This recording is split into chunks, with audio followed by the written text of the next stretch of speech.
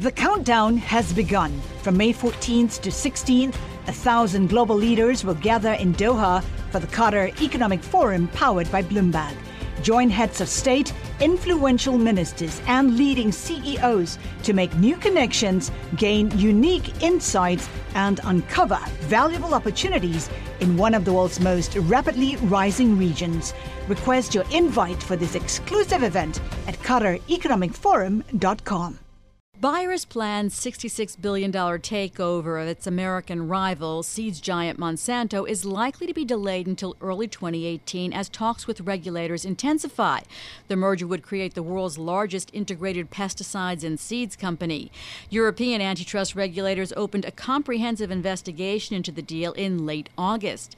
Liam Condon, chief of Bayer Crop Science, says he's very confident the deal will ultimately go through based on the tenor of negotiations so far.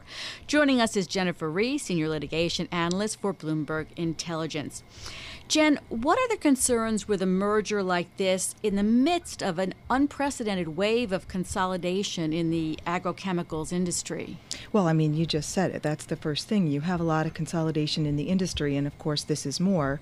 And both in the U.S. and in the EU, there are concerns about farmers, which are the primary customers of all of these companies, Dow and DuPont that just merged, now Bayer, Monsanto, as well as ChemChina and Syngenta. So, what the EU is concerned about are some overlaps between these two companies, Bayer and Monsanto, in a couple different kinds of pesticides, as well as in some seeds, as well as the possibility that this combined company could bundle these products, both of which are sold to farmers, and there could be some harm that could come out of that ability. So, Jen, what is Bayer going to do with this extra time, as it were, this delay in the takeover?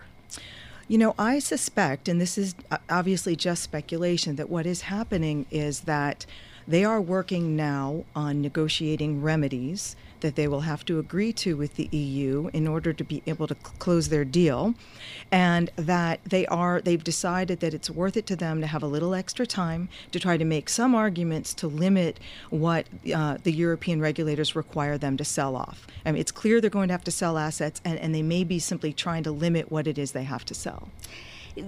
While they're discussing remedies with the regulators, they're also holding talks with potential acquirers about some assets that they may need to divest. Does it seem pretty certain that the EU is going to require some substantial divestments? Oh, I think so, absolutely. When they go into a phase 2, and then in particular, we know that some assets were offered up early on during the phase 1 by Bayer, and the European Commission rejected that package. So we do know that they expect divestitures, and I think it will be extensive. They did require Dow and DuPont to divest assets, not seeds, but several assets in the pesticide area, as well as ChemChina and Syngenta to divest some chemicals in order to close. And I think we should expect that, plus seeds and maybe more here. Jen, Bayer is, seeking clearance from a lot of authorities around the globe who have oversight of this kind of deal in various different countries all over the world. If they get the EU on board with whatever divestment they have to make, will everything else fall into place, or are they going to have to deal similarly with other authorities? It's a good question. That is what usually happens, and that's generally what happened in the Dow-DuPont deal, because in that case, the European regulators required global divestitures by the company, not just divestitures that would have sold assets sold within the European Union. So depending on what the EU asks for here, if it's again this global remedy so that it'll cure concerns of other regulators, things might just fall into place without any other regulators asking for much more. But if not, other regulators could, ask for certain smaller divestitures that might particularly affect the consumers in their region. Bayer has sought clearance from almost all of the roughly 30 authorities who have oversight of the deal, and has received approvals from more than 1/3 of them. Does that seem low to you when Bayer had previously said it expected to get approvals to complete the transaction by the end of the year?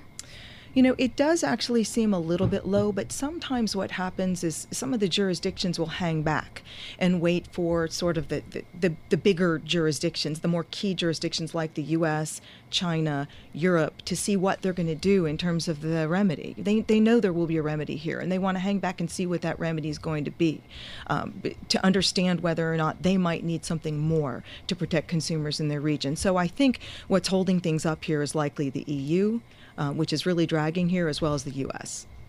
So, Jen, assuming that, in fact, Bayer does have to divest a number of different things, and they are, in fact, already talking, it sounds like, to some of the potential acquirers, what can we expect them to be divesting? What, generally speaking? Well, we do know from a press release that was issued by the European Commission that there is a problem with herbicides. Herbicide is one kind of pesticide. The herbicides essentially kill weeds. And in this case, Monsanto has a product called Roundup. And that overlaps with a product that's sold by Bayer. So it's very likely in that area they're going to have divestitures. They also noted, that is the European Commission noted, that there were seed overlaps, particularly in oilseed rapeseeds. And we also know there's probably a problem with cottonseeds in the U.S. because when Monsanto acquired a company called Delta and Pineland several years ago, they had to sell off Delta and Pineland's cotton assets, and they sold it to Bayer. So at this point, there's no way that Bayer is going to have to be able to, combine those seeds again, those cotton seeds. So they'll likely have to sell cotton seeds as well. Jen, why this wave of consolidation in the agrochemical industry? Well, it's likely that that's also a good question, and an industry analyst could probably tell you more. But one of the things we're seeing is that there is a lot of need for innovation and R&D to meet rising demand, to deal with climate change, things like that affect crops and affect the growth of crops and our food supply. And it takes a lot of money, a lot of capital, and a lot of scale to conduct the kind of R&D that's needed. And that's exactly what Bayer and Monsanto is arguing here, that in order to conduct the kind of innovation that they need to in R&D going forward, they're going to be able to do that much better off combined rather than individually. So can we expect that this is going to keep happening as throughout the entire industry? Well, we may see it continue to happen. I think one of the interesting things that could happen here, though, because I was reading an article today about BASF as one of the possible buyers of assets to be divested by Bayer and Monsanto, and the fact that the company may be interested in both seeds and chemicals. And BASF is a company that now has chemicals and not seeds. So actually that sort of adds to diversification here. It sort of is a lessening of consolidation if we add another combined seed chemical company into the mix, because now you'll have 4 sort of big combined seed chemical companies rather than 3. We keep hearing about the EU and the Commissioner Margrethe Vestager. Is the EU seen as the toughest of the regulators? Well, I think right now, yes. I think the U.S. was considered pretty tough too, but now we're in this transition stage, and we still don't really know what's going to happen going forward with the antitrust agencies. We're still down 3 commissioners of the FTC. We still don't have the head of the antitrust division at the Department of Justice confirmed. Appointed but not confirmed, and so we don't know what the trend is going to be, but most people think it's likely that going forward in the next few years the EU will be the toughest on antitrust. Always great to have you on. That's Jennifer Ries, Senior Litigation Analyst for Bloomberg Intelligence. You can read more of Jennifer's analysis by going to BI Go on the Bloomberg terminal. The countdown has begun. From May 14th to 16th, 1,000 global leaders will gather in Doha for the Qatar Economic Forum powered by Bloomberg. Join heads of state, influential ministers, and leading CEOs to make new connections, gain unique insights, and uncover valuable opportunities in one of the world's most rapidly rising regions. Request your invite for this exclusive event at QatarEconomicForum.com.